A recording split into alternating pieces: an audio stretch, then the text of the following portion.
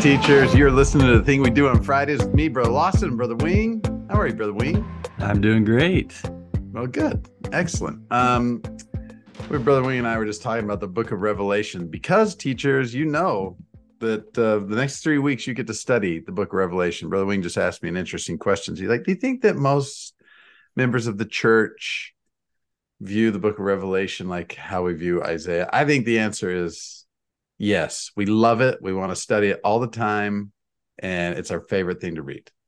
So that was my answer, I believe. That was the reason why I asked the question, but perhaps others might look at it in a way that it's a super difficult book to understand, and we're kind of scared going into it. I don't know if I've ever met a single seminary teacher that has been scared. Actually, I've talked to lots of seminary teachers who have seen these weeks pop up on the pacing guide, and they're like, "Oh my gosh!" But I think it can be a pretty good experience for you. You know, right in the overview for Revelation chapter 5, there's a statement in the teacher's manual that maybe you just want to read to your students every single morning that you're in the book of Revelation. And by the way, you can practice saying Revelation, the book of Revelation. Sometimes it gets called Revelations, but really it's the book of Revelation. It's just one big revelation. It's not multiple revelations. It's one big revelation. But this statement, I think, is pretty good. And the statement is this: you will find rich symbolism and imagery that will teach you about Jesus Christ, Heavenly Father's plan, and the second coming of the Savior in the book of Revelation. That's kind of exciting to think about. It also says you will also see how Jesus Christ and his followers rise triumphant above Satan and the kingdoms of men. That's pretty awesome. And so those are two things, you know, as we talk about scripture feasting, I mean, that's great scripture feasting stuff right there. Okay, well, I'm going to read today, and I'm going to see if I can find rich symbolism and imagery about Jesus Christ and Heavenly Father's plan. I want to see how Jesus Christ and his followers rise triumphant above Satan, and looking for those each time they study the scriptures. That can make the book of Revelation kind of exciting, even though there might be some things in there that are difficult to understand. I like that. And, you know, I go with the same kind of direction as the students are coming into this. You could ask them on day one, like the Monday lesson. Oh, wait, we got to talk about Monday first. It's the doctrinal mastery thing. Yeah. Should we do that now, or let's do that now? Okay. Yep. So pause from the book of Revelation just for a moment. There's the doctrinal mastery assessment that is scheduled on the pacing guide as Monday. And I have to say, this is my last time to apologize about the pacing guide for this year. For this year. Yeah. But it's supposed to say doctrinal mastery assessment 2. Yeah. Not 1. Okay. My bad, everybody. Again, that's my last apology. If there's any other mistakes the next 2 weeks, I will not apologize for them because I've used up my last apology. But should say assessment 2. So just keep that in mind. Now, when you go to where do you find the assessment, you know, would be the next question. And the answer is in the appendix of the seminary teacher manual. So you go all the way down, scroll down to the appendix, and you'll see a doctrinal mastery assessment 2, review 2, and then doctrinal mastery assessment 2. So the assessment review 2 is a learning experience that the students can have as they get ready for the actual doctrinal mastery assessment. You can do them both in the same day if you want. You could spend the time with the review for most of the class and kind of go over some things, and then just give them that doctrinal mastery assessment 2 at the end. It probably won't even take them that long to take that. And you could do that. Or you could do the review on one day. That's your whole lesson. And if you feel like they got the gist of that, then that's good. They all took the assessment and it's all good. You don't even have to give them that, the actual test part. You can just do it all together in class as a class, and whoever's present gets 100% on the assessment that way. So basically what we're saying here, teachers, is I'm saying this, I'm assuming Brother Lawson agrees with me. Yes, I do. You do whatever you want. to assess their doctrinal mastery learning there, and you help them to kind of solidify what they've learned about doctrinal mastery throughout the semester. And if you feel comfortable with that, that's good. You know your students, you know where they're at, and you do what's best for them on that doctrinal mastery assessment day. And it can be taken as a class, or it can be done individually, or a combination of both. Or you could, and anybody who's not present on that day, then you do just give them that doctrinal mastery assessment too, and then they can just turn in that information to you later. But don't be overly formal, like it's a test. Right. And don't put your students, in a place where they feel like they're not prepared to just review what they've learned, Right. Just make it a learning experience, that they're learning, they're reviewing things, they're solidifying knowledge that they have. That's the purpose of this. And they can keep reviewing it and keep learning it, and then be totally good about marking them as 100% when they've kind of assessed that. So that's the deal there. Don't make it too serious. Excellent. That's good counsel. Very good. Very good. All right. So then let's jump into the book of Revelation. Revelation chapter 1 is our first day in Revelation. What do you think about this, brother? Like, so much of the book of Revelation is symbolism, and sometimes symbolism scares people. It makes them worry, and I think it might be. And I'd like to. I don't know what your thoughts are on this. I think that symbolism sometimes makes people uncomfortable because they don't want to get the interpretation wrong, or they don't want to, that they don't want to miss what they're supposed to be learning from this symbolism. Maybe that's one of the nervousness that sometimes people have about the temple, because everything in the temple is a symbol. We learn Jesus teaches by symbols a lot. And so how are we supposed to do this? How can we approach symbolism with excitement and confidence, instead of anxiety and worry that we're messing this up? Yeah, so that's a great question. And I think the answer is to go slow. Yes. And build on what you do know, or what is obviously revealed, So it's okay to like guess, Yeah. but just keep it there. Like, well, I'm Yep. guessing and I could be wrong, Yep. I'm guessing, but I'll run with this just for a sec and see where it leads. But when a prophet, let the burden be on prophets to reveal the interpretation of symbols. Let the Holy Ghost help you. If there's a place where you see a gap, or you kind of want to guess because you don't really know, then you might just leave it alone, and be like, well, I don't know that right now, but I'll build on what I do know, and go forward, and let it kind of be a fun journey of kind of trying to interpret symbolism, but using all the tools around to do that in a balanced way. You're not going to be crazy about your study here. That's where I was going to say about introducing this to your students on Tuesday. Yeah.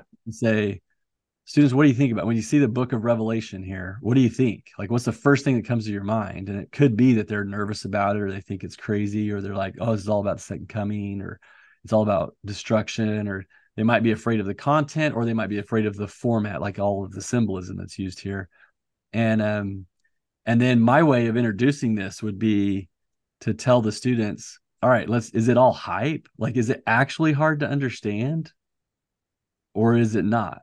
Like they don't know, because most likely they have not studied this at all, or they at least probably haven't studied it recently. Right. And so say, like, let's just get a taste, and let's just see, is this like beyond our abilities, or is there something here? And so what I would do then is I would say, let's go, okay, look at the first thing that you see in the content, chapter 1, verse 1. The very first symbol that you see is a footnote, right? And then it takes you to Joe Smith translation. And then in the appendix of which would be JST Revelation 1 through 8. Right. All right, there's your scripture feasting, students. I'm going to give you 4 minutes with 8 verses. So you go as slow as you want to, and you just see what you learn from the JST of Revelation 1 through 8, and let that be their introductory taste to the book of Revelation, and see what they come up with. And then based on that little study, that little scripture feasting, then you can do more later with Revelation 1. And the teacher manual has a lot of great stuff here, and we'll have a lot more to talk about this, but that's how I would start it. I like that idea. That's a really good idea.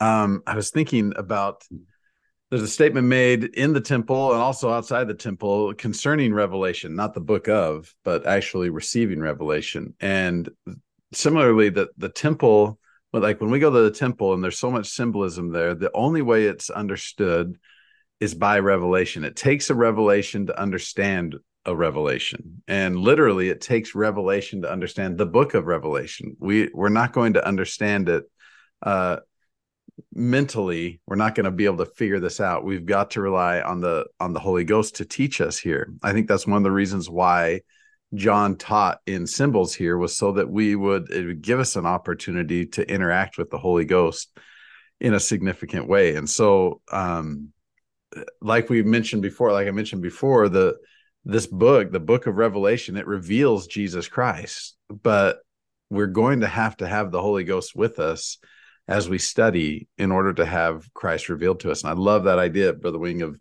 going through the Joseph Smith translation, just giving them a taste of what it is like to study Revelation, searching for understanding. So what do you understand? What do you learn from these 8 verses? I don't think we should try to do this comprehensive or exhaustive study of the book of Revelation so that our students come out of this as scholars, but rather it would be awesome if the outcome was they knew and understood more about Jesus Christ because they studied the book of Revelation. And so I think that's a great outcome to shoot for, especially that first day of chapter 1. And I think those first 8 verses, I think that'd be a great scripture feasting for that first day of seminary there in Revelation. Yeah, and we focus on Jesus Christ. And so if they're going to go through that Joseph Smith translation part, they would see a lot about the Savior in there. And if they don't, or when you ask them what they got from that portion of feasting, if they don't start talking a lot about Jesus at that point, then you can kind of take them back and then talk about some of the symbols in there, particularly Alpha and Omega, that's in there, but also how they're going to get revelation. Verse 3 is really great, for that.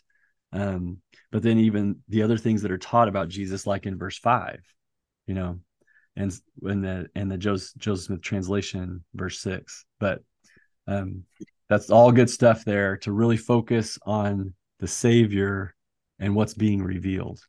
And I think another good point, like I'm a big fan of helping your students understand the context of scriptures before they jump in. And so, helping them see that, Jesus is going to be revealed here. Heavenly Father's plan is going to be discussed, but also answering the question, like, why is John writing this and who's he writing it to? Right. So he's writing it to these 7 different churches, right? You can imagine your steak, right? You got 7 different wards, and John is writing this letter to them, and he's going to talk about each of these wards and some struggles that they're having. They are under extreme persecution. There's hard things happening. Some of those things they can't control, and some of those things, some of the hard things that are happening are because of the way they have been acting. And so John's going to give them counsel and encouragement. And your students, I think if they can understand why John was writing this and to who he was writing it to, they might be able to find some personal application. So maybe like, I wonder which one of these wards or which one of these congregations, which one of these churches best represents me. I wonder if there's counsel that John gives that is directed specifically at me, some encouragement maybe, and some correction as well. Yeah, that's really good. Go ahead. And I think that then that leads into kind of the activity that's in the teacher manual there about those congregations. So you're right. You do the first 8 verses with Joseph Smith translation, and then you go into what the teacher manual has for those 7 congregations there. Yeah. and kind of verses 12 through 18, and the symbols that are there. Uh, that might be like a second level of scripture feasting, Right. and But then for which sure, leads into application. yeah. So it'd be like kind of cool to say it's all about Jesus. Look what he teaches here about these 7 candlesticks and these other symbols that are used there, and what do you think about those symbols? And then conclude that day, or lead to in that day some kind of like, okay, so how does this affect you? Like, what's Right. your application here? He's talking to these people in modern day, like Asia Minor, which is like modern day Turkey. So like he's talking to those congregations then, but how does this then apply to us? Right. You can also do that on the next day in Revelation part 1, Revelations 2 and 3. They can identify. I think there's an activity in the student manual that has the references marked out for you of John's counsel and correction to each of those churches. You can just give those students. You can write each of those 7 churches up on the board with the scripture reference next to them, and then just have them look for what is the counsel and the correction that they receive, and which of that counsel and correction do you feel applies directly to you right now? Like, which of these congregations do you relate with most? And so I think that they can have a good, in fact, there's some really good questions, scripture feasting questions in that, I think, where they, like, one of them is, what good works did Jesus Christ acknowledge? How have you seen similar good works among members of the church today? What correction or counsel did Jesus give to the church you chose? Why is this also good counsel for the church today? I think that's a pretty good day of scripture feasting in Revelations 2 and 3 there. Yeah, and I was kind of intrigued by that next question in the teacher manual. It says, why is Jesus Christ Yeah. uniquely suited to know what we are doing well and how we need to improve? That's a good one. Yep. Yeah. So I have a weird idea. So this, you might want to fast forward at this point in the podcast, but it's just an idea that I thought could be helpful at this stage of the year. Like when we're thinking about, we're kind of towards the end, it's December. It's we're trying to help the students receive revelation. But they've been going to seminary for quite a while now, no matter how old they are, they've been here for at least a few months, even. So maybe you could combine in a way with the Revelation part 1 and part 2, and you could use the Wednesday to let them teach and say, okay, look, students, yesterday we got a taste with Revelation 1 about this book, and I'm not going to teach Revelation now. You are. And so you could divide up the content of the teacher manual for your students, like show them how to access this on their phone, or print out the content that you want for them and put them in like 4 different groups in their class. And so they study the content. So the first one would be like what you were just talking about, Brother Lawson, that section with the map Mm-hmm. in the part 1 lesson, and then goes through all of those 7 congregations. And so there it is. Like, have them do that counsel for your life part as well. There, you could also have a group do the part with the knocking on the door portion with chapter 3 and some of those great questions that you're referring to, and and there's more references that go with that's in the teacher manual there. As you go to the next lesson with the part 2, there's also really good stuff there about Elder Corbett's Brother Corbett's example there about looking ahead and receiving a promise, and how that can affect dealing with challenges now, and there's scripture references there about God's promises. So another group can do that one, that's there. And then you have this section on overcoming the world, and they key off of a quote from Elder Anderson, but there's a lot of passages in there in chapters 2 and 3 Right. that would help the students with that. So this is how I would do it. So I would have the students for scripture feasting read chapters 2 and 3, and they can do it as a group or they could do it individually, however you think, but just say, like, look, we're going to kind of strip away the top layer here so that we can really dig into this. And so the way that we're going to do that first is just read it, just read it through and get a feel for this, and then give them these various instructions from the teacher manual in their groups. And they study all of that on Wednesday, knowing that they're going to be then teaching that content on Thursday. And so then on Thursday, you have them come back on Thursday morning, review what they did the day before, kind of get their plan in place, their outline of their gospel instruction. They might even have some object lessons that they want to bring. Like one of the ideas was to kind of have something underneath a covered, so that they don't, an object under a cloth or something, and then they have to bring up a student to see it, but they can't, so now he's got a seer and a prophet revealing something and describing something.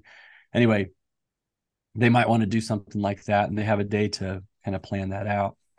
Now, your students, this might not work with where your students are at, and or the size of the class might not fit with this, but this is one way that you could help them to really get into the content, and then they may get into it better when they know that they're going to be teaching it, and then they could just give little miniature lessons on Thursday. I like that. I like that a lot. That would be a good activity, I think, for them to become a little bit more engaged, especially at the end of as we're getting close to the end of the semester. That's good. All right. So on Friday, we have Revelation chapter 5. Revelation chapter 5, it's going to be high adventure in Revelation chapter 5. I think there's a word that's thrown around in Revelation 5 that I think that the teacher's manual kind of picks up on. It talks about worship. I think that's a word that might be used, that when students try to define that word, they might struggle a little bit. They might picture something other than what the Savior intends when we talk about worshiping. So how do there's so much symbolism, and there's so much, this is one, I think your counsel at the beginning of the podcast, Brother Wing, to go slow. This is one that you're really going to have to go slow in and not worry about getting everything out of it. But I think breaking this up into little chunks as your scripture feast, right? Like I would start off just with like Revelations chapter 5, just the first 4 verses, and just spend some time talking about and do what I like to call interrogate the text. Just ask questions. Have your students say, what questions, if John was here, what questions would we ask him? And the only question that's off limits is, what does this mean? All right. So what questions would we ask John as we're reading through Revelation 5? Some of these questions you might be able to get a pretty good answer to. Others you might leave unanswered, but there's so much symbolism in here.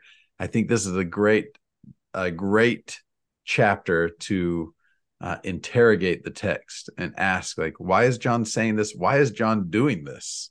And just talk as a class, maybe scripture feast as a class rather than as individuals. I really like that. I mean, that may be the way to do this, like scripture feast as a class, and really is almost kind of adopts a form of, put the students in a circle and you're just Bible study all together. We're all students of the scriptures here, and we're just going to walk through this together and go verse by verse, even if that's what it takes. You could practice that with chapter 4.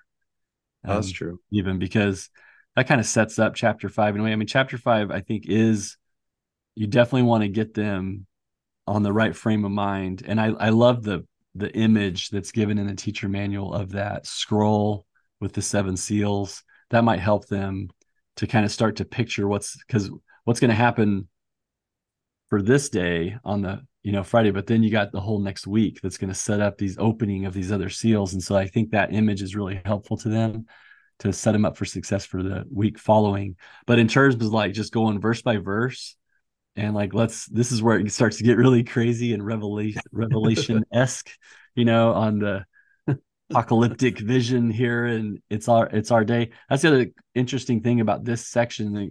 Chapters 1 through 3 did seem to be for John's day in his area. He's revealing things that shortly come to pass. So he's talking to those people then. But then in chapter 4, things change. And now it seems like he's talking about the whole world and really more our day, And so I mean, that part of chapter 4, I think, is especially helpful, that they understand, okay, things are, this part of the book of Revelation is now very different.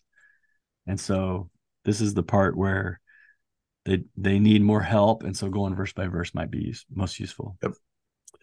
Excellent. Oh, it's going to be fun. Yeah. What else you got? Covenant 77. If you're going oh, yeah. The 4, kids would love that. That's a good one. Yeah. Yeah. You go to chapter or section 77 in the Doctrine and Covenants. They'll see a little help on interpreting some of those symbols, particularly with verse 6. And they should have probably also know that Doctrine and Covenants says that wings are a representation of power. It's just really important for everybody. Yeah, that'll be important to point out for sure. For sure. They're the worst part of a turkey, by the way, I discovered this last week. You shouldn't eat wings. Yeah. Shouldn't eat wings. All right, teachers, this will be fun. I think we're excited to hear your experiences in the book of Revelation, and we are excited for your students to have Jesus Christ revealed to them in greater power in their lives. And so that they're going to have a good experience in the book of Revelations. All right, teachers, until next time, we love your guts. Stay righteous.